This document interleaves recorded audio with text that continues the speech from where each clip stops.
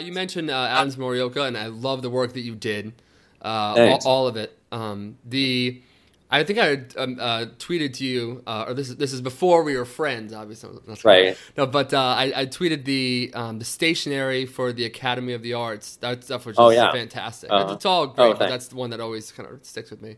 Yeah, Um, that was fun. That stuff's in real life. I mean, not like I mean, I the design's so simple. I mean, you know, a monkey could have done it, yeah, but the production on it. I mean, the printing is like that gold foil is embossed. It's beautiful. I mean, yeah, and the mark itself was drawn by Doyle Young. You know, who's an amazing yeah. letterform designer and master. And it was one of the last projects he did before he died.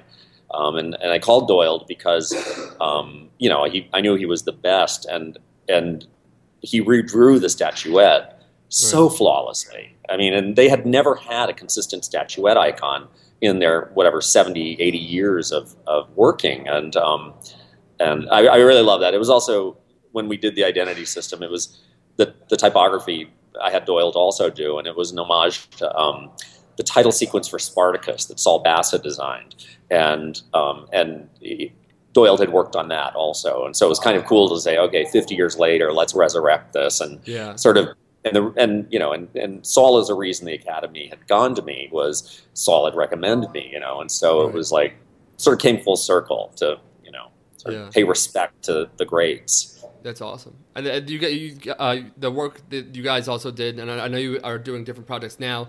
Right. It's so funny. I should just mention this as kind of a side note.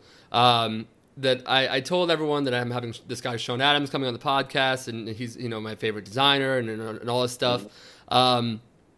And it's so funny when I talk to people my age. I'm 24, and when I talk to people Right. my age, and I said he's the guy who did the Nickelodeon logo. People are like, "Oh, what? Really?" Like for our generation, that Mark and as well as the Nick The Knight you did Splat. too, right? Yeah. Yeah, Yeah. that Nick and people. and I Nick got Jr. street cred with my friends now because we're friends. I have the this is Cool. the video proof right here. I think my niece has told all of her friends that not only did I do Nickelodeon, but I did all of Disney. And I'm like, no, Isabel, No. I did not do all of Disney. Okay, like, Yeah. but she's just sort of expanded on it, to get Yeah. even more.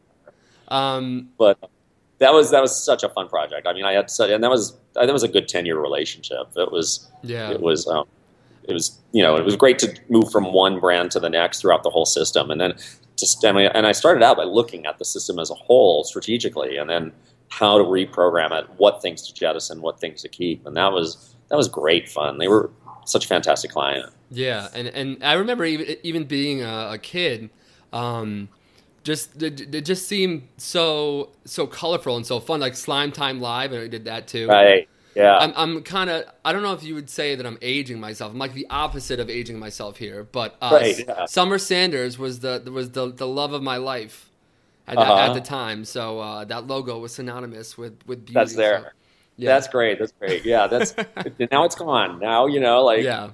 Bring you'll back mention it. Slime Time Live. That's what this podcast is about today. Bring it back. Exactly. It's the So best show ever. great. It's classic. Yeah, that was. Love Slime Time Live, and I think I went to Kids Choice once. Yeah. Never again. Now, Oh. your ears, you can't. It's like worse than a rock concert. Really? Like you've never heard so much noise in your life than all those kids screaming at once. Did you come up with the blimp? The The blimp was before me. The blimp Ah. was Nash McPherson in Boston, and actually, I think the blimp was one of the few things I kept. yeah. Like I had gotten rid of almost all of the items all the icons that looked like real things Yeah. because I didn't want to confuse the message. And the main point was every time you saw the Nick splat, you saw a character, Right. so that you automatically would connect SpongeBob with Nickelodeon. Because I'd found when we had done focus group studies on it, we asked people, well, what channel is SpongeBob on? And they'd say Disney.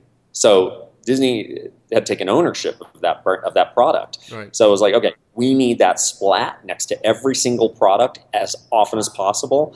And if it were like a rocket ship or something like that, then people were like, was that show about rockets? Yeah. So I was like, let's just move it away and make it much more the sort of Calder-esque kind of modern art approach of Yeah. abstraction. which was fun. But I kept the blimp because I was like, oh, you got to keep the blimp, you know. Yeah, I mean, it definitely worked because I haven't, you know, with the exception of like your website, I hadn't really like thought about it. But as a kid, you know, if you were to say like visual, if someone's like my age, visually, what do you remember? They'd probably say that. Yeah. What The, are some? the Splat, the funny story on the Splat logos, the ones that are like really splatty. Yeah. They had said, you know, we had these sort of blobby splats, and then, you know, someone at Nickelodeon said it'd be great if they felt a little more like spit, you know, because kids like to spit.